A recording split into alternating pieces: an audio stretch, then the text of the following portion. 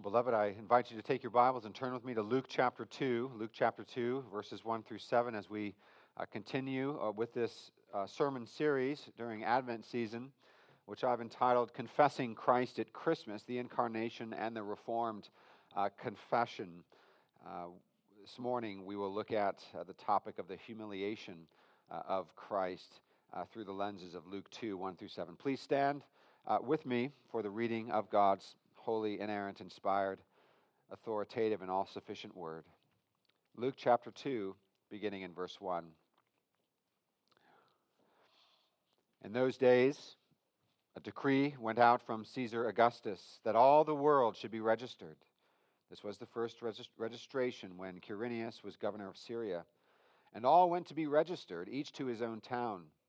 And Joseph also went up from Galilee, from the town of Nazareth to Judea, to the city of David, which is called Bethlehem, because he was of the house and lineage of David, to be registered with Mary, his betrothed, who was with child. And while they were there, the time came for her to give birth. And she gave birth to her firstborn son, and wrapped him in swaddling cloths, and laid him in a manger, because there was no place for them in the inn. Amen. Would you pray with me? Our Father, as we come to this familiar text, we ask that we would see it with fresh eyes, that you would apply it to our hearts with greater impact and intensity, that we would respond with repentance and faith in Christ and wonder and glory. And we pray this in Jesus' name. Amen. You may be seated. Well, as you'll know, it's quite common and expected for royals and nobles to be born into a world of luxury and comfort. They are born in grand palaces, placed in beautiful bassinets, swaddled with soft blankets, and cared for by nurses and maids. For example, think of the 17th century British monarch, King Charles I, who was born in Dunfermline Palace in Fife, Scotland in the year 1600. Or the French monarch, King Louis XVI, born in the opulent Palace of Versailles in the summer of 1754. We can also mention Winston Churchill, who as a member of the aristocracy was born at the impressive Blenheim Palace in Oxfordshire in 1874. In each of these cases, and we could name dozens more, these offspring of nobility, from the very first moment of their lives, enjoyed the finest that the world had to offer. Because of their family pedigree and position, they were born into wealth, comfort, and earthly glory. But dear ones, when it comes to the greatest royal ever to be born in this world, when it comes to the most noble and prominent nativity, when it comes to the most significant and consequential birth in the history of mankind, we behold something very different. Indeed, when the eternal Son of God left the unspeakable environs of heavenly glory, being conceived by the Holy Spirit in the womb of the Virgin Mary and born of her on that first Christmas, it was not to reside in a magnificent palace or a stately castle, nor was it to be placed in a fine crib with silky blankets, with nurses and maids standing by to assist his mother. Nor was it anything like what many of the young mothers in this room experienced with the excellent care and lovely surroundings of the hospital systems around Charleston. No, what was clearly to the amazement of the heavenly angels, the blessed Son of God, the eternal Word made flesh, the one through whom all things were created, was born in a stable and placed in a feeding trough and swaddled with ordinary cloths. The greatest and most exalted King was born in a barn and placed in a manger. The Christmas hymn writer expresses it beautifully a hymn we will sing after this message. He writes this, quote, "Thou who wast rich beyond all splendor, all for love's sake becamest poor. Thrones for a manger didst surrender, sapphire-paved courts for stable floor. Thou who wast rich beyond all splendor, all for love's sake becamest poor." In the second verse, he writes, "Thou who art God beyond all praising, all for love's sake becamest man, stooping so low, but sinners raising, heavenward by thine eternal plan. Thou who art God beyond all praising, all for love's sake becamest man." Dear ones, what we must remember this Advent season, as we reflect upon the incarnation and birth of Jesus Christ, is that He did all of this for you. He did all of this for you. He did this to free us from sin's dominion and to deliver us from hell's clutches. These are the glad tidings of Christmas. God the Son came to earth on a rescue mission to save us from what we deserve by grace through faith in Him. Think of Paul's words in 2 Corinthians 8:9, quote, "For you know the grace of our Lord Jesus Christ, that though He was rich, yet for your sake He became" what? Poor. For your sake He became poor, so that you by His poverty might become rich. Or Mark 10:45, "For even the Son of Man came not to be served, but to serve, and to give His life as a ransom for many." Well, in my Advent series over the past 2 Lord's Days, we have considered 2 doctrines which are essential to historic Orthodox Christianity. 2 doctrines that were set forth by the prophets and the apostles and have been confessed by Christians since the early centuries of the church through historic creeds and confessions. The first doctrine we considered was from John 1, that the eternal pre-existence of Jesus Christ, the eternal Word who came into this world, was God of God and light of light and very God of very God, begotten, not made, being of one substance with the Father, by whom all things were made. We just confessed this as a congregation. In the beginning was the Word, and the Word was with God, and the Word was God, and the Word was made flesh, and He dwelt among us. He tabernacled among us. And then last week we reflected upon the virgin birth, both its nature and its necessity. We learned that without the virgin birth, we are doomed. This is not a doctrine to be negotiated in the modern church. It is to be held firmly to. Why? Because we were conceived and born in sin. We were conceived in sin and we were born in sin, inheriting the spiritual disease of sin from Adam. But Christ was conceived supernaturally by the Holy Spirit, not born of ordinary generation, and thus born in innocence, born without sin. Born without sin, therefore, He was equipped to fulfill the requirements of the law on our behalf and to be the perfect, sinless sacrifice for us on the cross.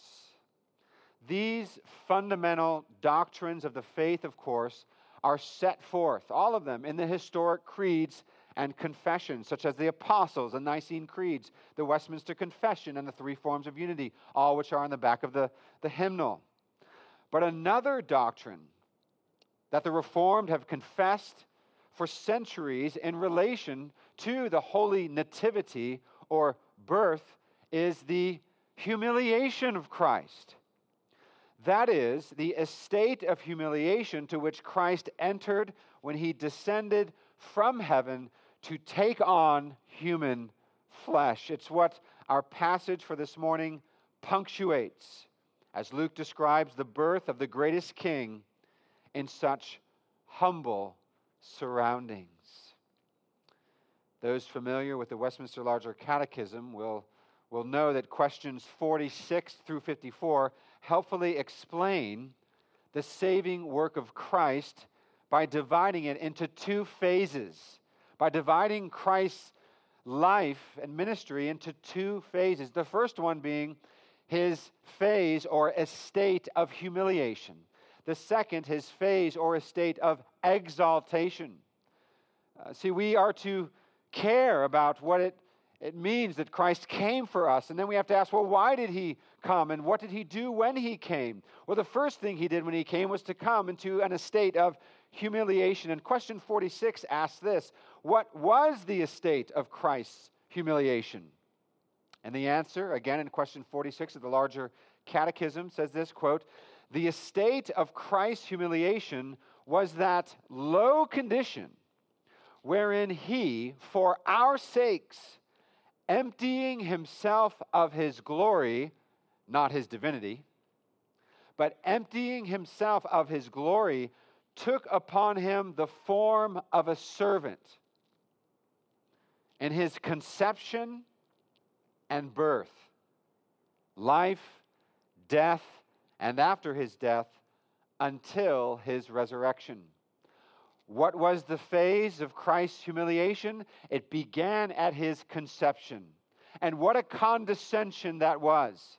What an act of humiliation that was, coming from the glories and the worship of heaven down into the womb of the Virgin Mary, a sinful woman who needed Christ as Savior as much as we do, and was conceived in the womb of the Virgin Mary by the Holy Spirit. What an act of condescension and humiliation. That's where it all began, and it ran all the way through, from his birth, through his life, through his death on the cross, and in his burial. And our confession clearly sets this forth. This was the estate of Christ's humiliation. And then, of course, it's with his resurrection from the dead that Christ enters his estate of exaltation, an estate that he remains in at this very moment and will for all of eternity. But this morning we are considering his estate of humiliation, and it starts with his conception and birth.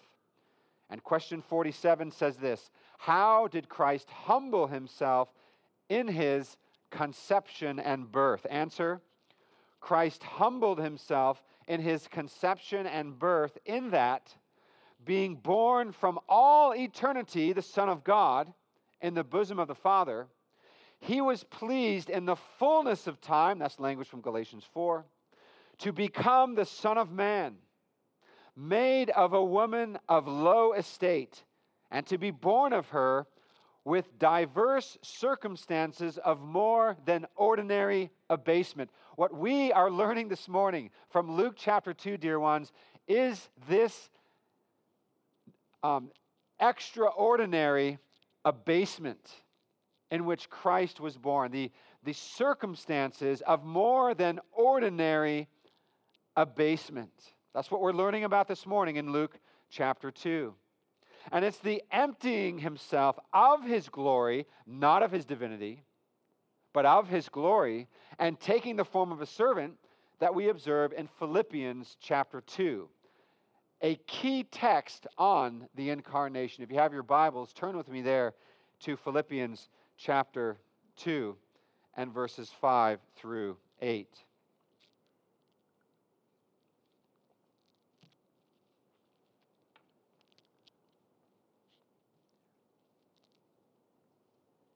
And on days like today, isn't God's promise to Noah a good one?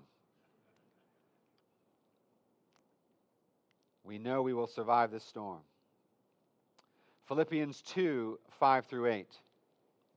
Have this mind among yourselves, which is yours in Christ Jesus, who, though he was in the form of God, did not count equality with God a thing to be grasped, but emptied himself, taking the form of a servant, being born in the likeness of men, and being found in human form, he humbled himself by becoming obedient to the point of death, even death on a cross. Form him as it concerns divinity, and form as it concerns humanity. Christ had both of them as he assumed human flesh. But what does all this mean? You know, it's interesting as you read the first part of Philippians 2, where we have this convicting language of us being exhorted not to consider our own interests before others' interests, right? To put others' interests before our own. And there must have been a problem in the Philippian church with members thinking too highly of themselves and putting themselves before others all the time. Maybe people were fighting over who would go first in the fellowship meal. Maybe people in different ways were being selfish and prideful and putting themselves first. And Paul heard this when he was imprisoned in Rome. And so he makes this a part of his letter. But he brings in, as he exhorts them on having the mind of Christ and having a mind of humility and putting others first, he brings in some of the most exalted Christology in all of the Bible. So Paul points to Christ as the ultimate example of one who puts others' interest before his own by leaving the glories of heaven to assume human nature. He emptied himself and took the form of a servant. But what does this mean? What does it mean for Christ to empty himself, taking the form of a servant in the likeness of men? Well, this has been a subject that has caused much controversy in the church over the centuries.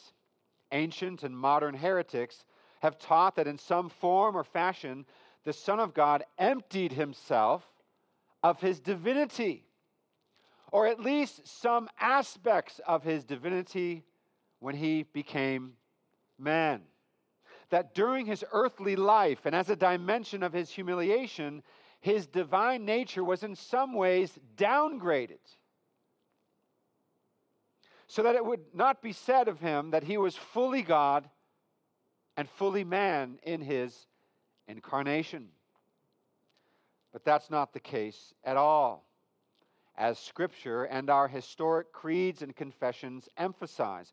While we don't have time to fully unpack the controversies that have surrounded these verses in Philippians 2, we must understand that when Jesus was born in Bethlehem, he emptied himself not of his divinity or any aspects of his divinity, but only the privileges and rights of his divinity. Amen? But only the privileges and rights of his divinity. In other words, Jesus came from heaven to earth not to reign as an exalted king, but to give his life as a humble servant. He came as a lion. He came as a lamb. He will return as a lion. He came as a servant. He will return as a king.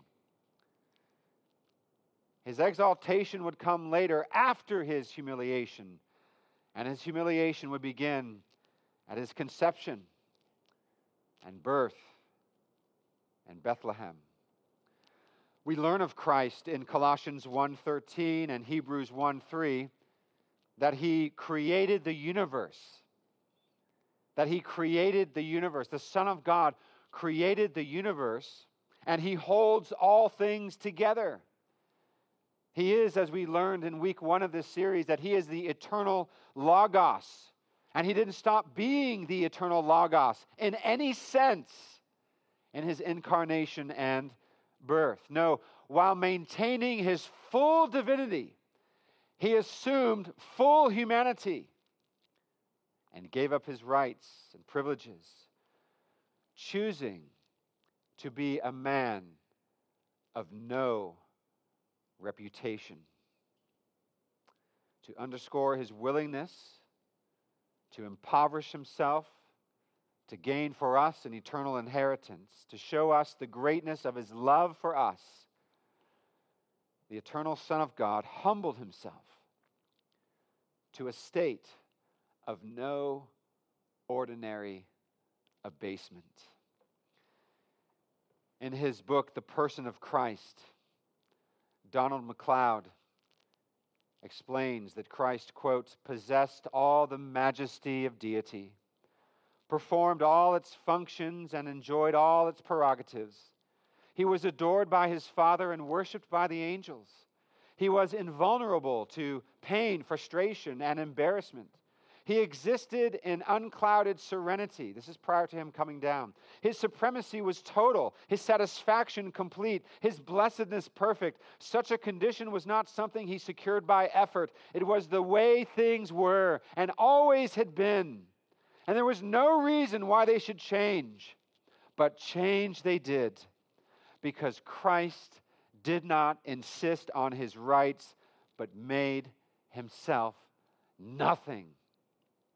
John Calvin put it this way: Christ indeed could not divest himself of Godhead, but he kept it concealed for a time, that it might not be seen under the weakness of the flesh. Hence he laid aside his glory in the view of men, not by lessening it, but by concealing it. End quote. Dear ones, it was humanity that broke fellowship with God in the garden, and it would of necessity be a human that would bring us back into fellowship with God. And dear ones, only the eternal Son of God was worthy and able to accomplish such a task.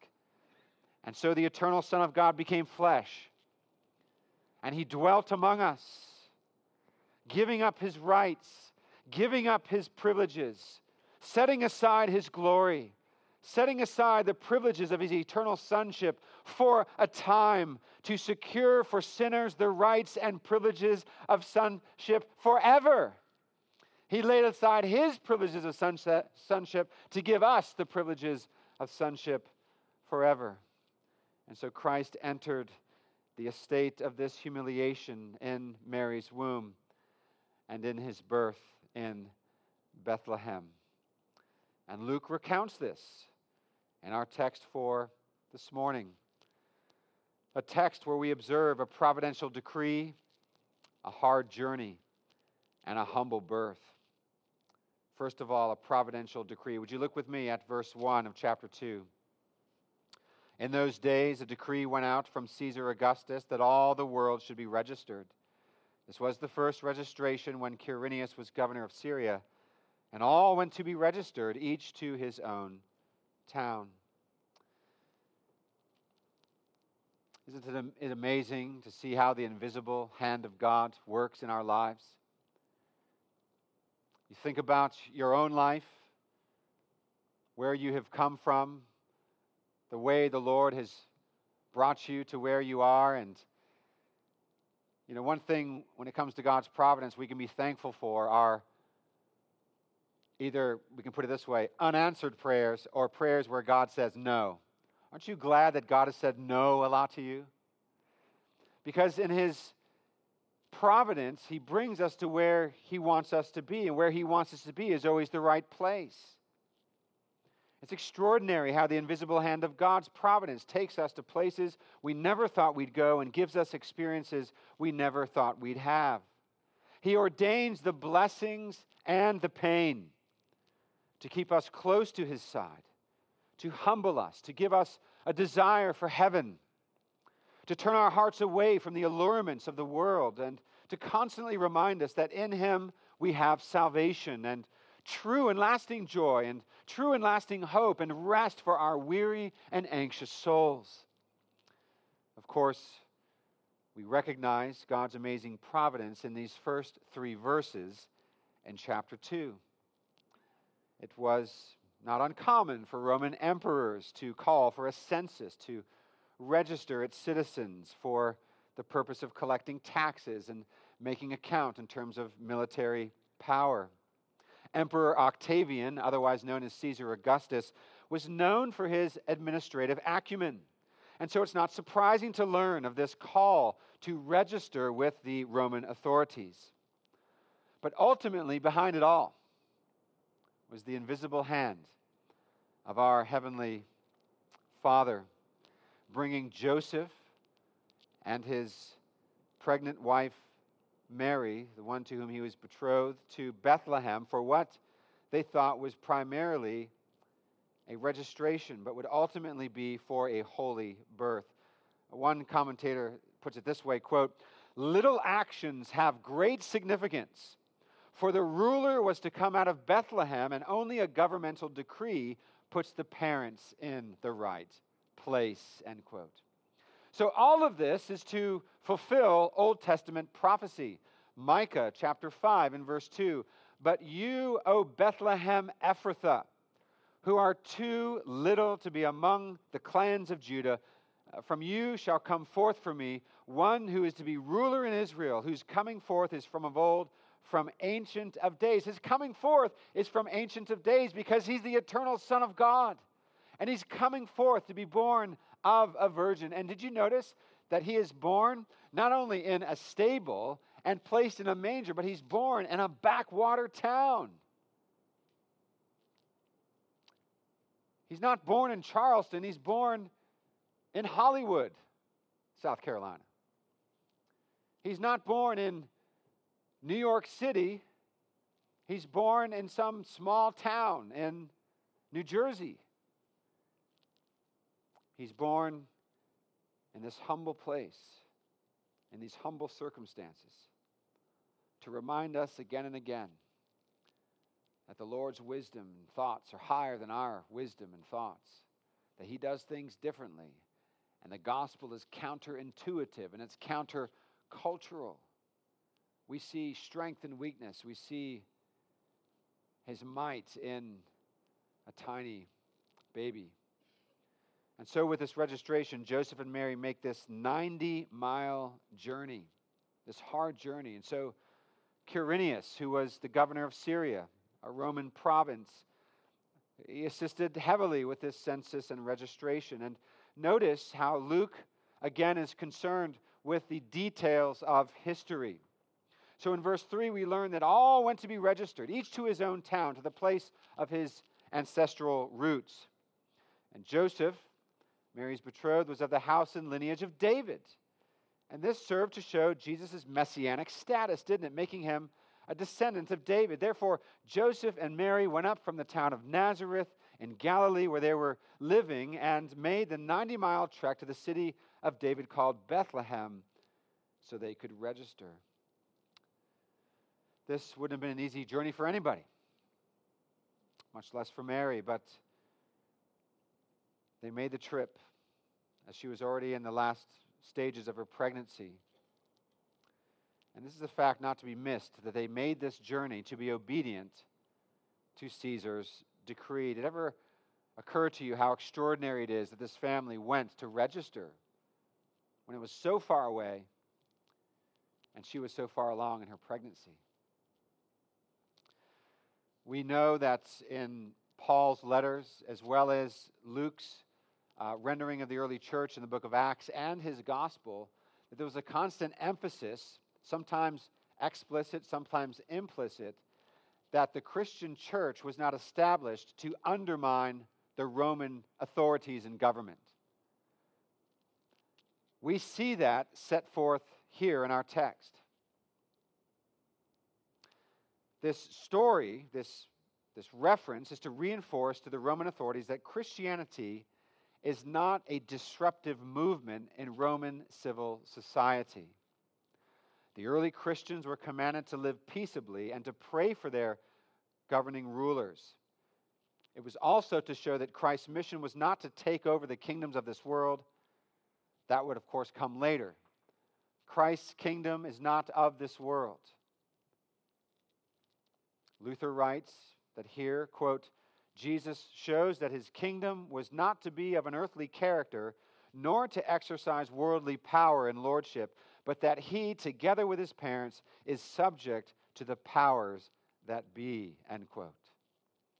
There's a lot of talk these days about Christian nationalism, people being very upset and unhinged regarding the state of our governing authorities. And yes, there is much to be concerned about. There are many things to pray about, and we ought to be good citizens, and we ought to vote, and we ought to do the right thing and obey the law and pray for our governing authorities and hope for better days ahead. But the mission of the church is not to undermine the governing authorities. It's not to set up a kingdom on the earth. The mission of the church is to proclaim the gospel of Christ's kingdom. And one day, the kingdoms of this world will become the kingdoms of our God. Amen? One day, Christ will return, and that will be the case. But for now, we do not labor to undermine the authorities of this world and the kingdoms of this world in order to set up Christ's kingdom, as it were. We preach the gospel. We plant churches, embassies of grace, and we look for the return of Christ. And this leads us to the final point of the humble birth. And you'll see in verse 6 and 7, and while they were there, the time came for her to give birth. And she gave birth to her firstborn son and wrapped him in swaddling cloths and laid him in a manger because there was no place for them in the inn. Of course, first of all, we see here where Jesus is born. When Joseph and pregnant Mary arrived in Bethlehem, there was no space for them in the inn. As Luther says in one of his Christmas sermons, the Virgin Mary should have entered Bethlehem in a golden chariot. They should have been placed in the most comfortable and beautiful setting known to man. And yet they enter the town, and there's no place for them in the inn. Now, we need to get out of our minds that this is some sort of King Street, hotel that they walked in and the bellboy said, "I'm sorry, there's no space." This would have been a kind of hostel or a kind of large home where people would have stayed, and there would have been a barn or a cave close by for those travelers who are already there to place their animals. And so you can imagine that Mary, it was very likely, was having birth pains, and they go to this place, and there's no room. It's all filled up. And so Christ's birth would be of no ordinary abasement. It would have been bad enough to be in this country inn. But they go on from that to the stable. "We have no room for you here. I'm so sorry. But we do offer you the barn." And so they took shelter with the animals in the stable. One can only imagine how this must have pained Joseph, not able to provide a decent shelter for his betrothed, and then to have their firstborn baby born in this environment. Here, the Son of God was born in a smelly, dirty stable, placed in a feeding trough, presumably for cows or horses or sheep. One writer, Philip Hughes, says this, quote, "Joseph probably wept as much as Mary did during the birth, seeing her pain, the stinking barnyard, their poverty, people's indifference, the humiliation, the sense of utter helplessness, feeling shame at not being able to provide for young Mary on the night of her travail. All that would make a man either curse or cry." End quote. The fact is, dear friends, what we are made to see here is that every one of us and our children were born in an environment 100 times better than this. And yet, the one being born was the blessed Son of God, the Prince of Heaven. And it was all for this reason, to enter the estate of humiliation for you and for me. And this leads to the second thing we need to consider. Why Jesus was born in this setting. I've already alluded to it. Jesus is being born in a stable underscores the nature of Christ's ministry, the reason why he came. That through his poverty, we would become rich. From the very beginning, we are reminded that Jesus set aside his heavenly privileges, his heavenly rights, his glory to humble himself, to dwell in our sinful, humble surroundings, and he was not given a place in an inn, and during his ministry, he had no place to lay his head. All of that so that as Calvin says, heaven would be open to us. All of these things were shut to him so that heaven would be opened to us. The discomforts of the manger ultimately point us to the great discomforts of the cross. If we don't understand this, we've missed the message of Christmas. We've missed the whole point of the gospel. I've mentioned before that we enjoy collecting Christmas ornaments. We try to buy one when we are in new places we've never been before. Sometimes when we are in places we've been before. We'll pick up these ornaments in order to remember every year as we put them on the tree the special trips we've been on, the wonderful memories we have. One ornament is extra powerful. It was given to us as a gift probably 20 years ago by a friend. And it is a long metal stake with a red ribbon on the end. And it's meant to be placed on the tree against the trunk to be an ever-present reminder that the one who was born in Bethlehem on Christmas Day was born to die. That those beautiful silky hands would have nails, spear in his side, driven into his hands, into his side, into his brow with a crown of thorns, into his feet, all for us and for our salvation, bearing the weight and load of our sin and shame, and crying out to God, my God, why have you forsaken me? And so as we prepare to come to the Lord's table, we are so powerfully reminded of the humanity of Christ, that he took on human nature, human flesh for us, and did so that he would go to the cross 33 years later and die for our sins. I want to ask you a question this morning. Do you know him by grace through faith? Have you received him by grace through faith? Have you repented of your sin by grace through faith? Have you turned from idols to serve the living and the true God by grace through faith in Christ Jesus? He came to save sinners. And so he calls us to turn from our sin, to turn from sinful patterns of living, speaking, and thinking, to turn from the idols that we have given our hearts to serve him as the one true and living God and his Son, Jesus Christ, our Savior.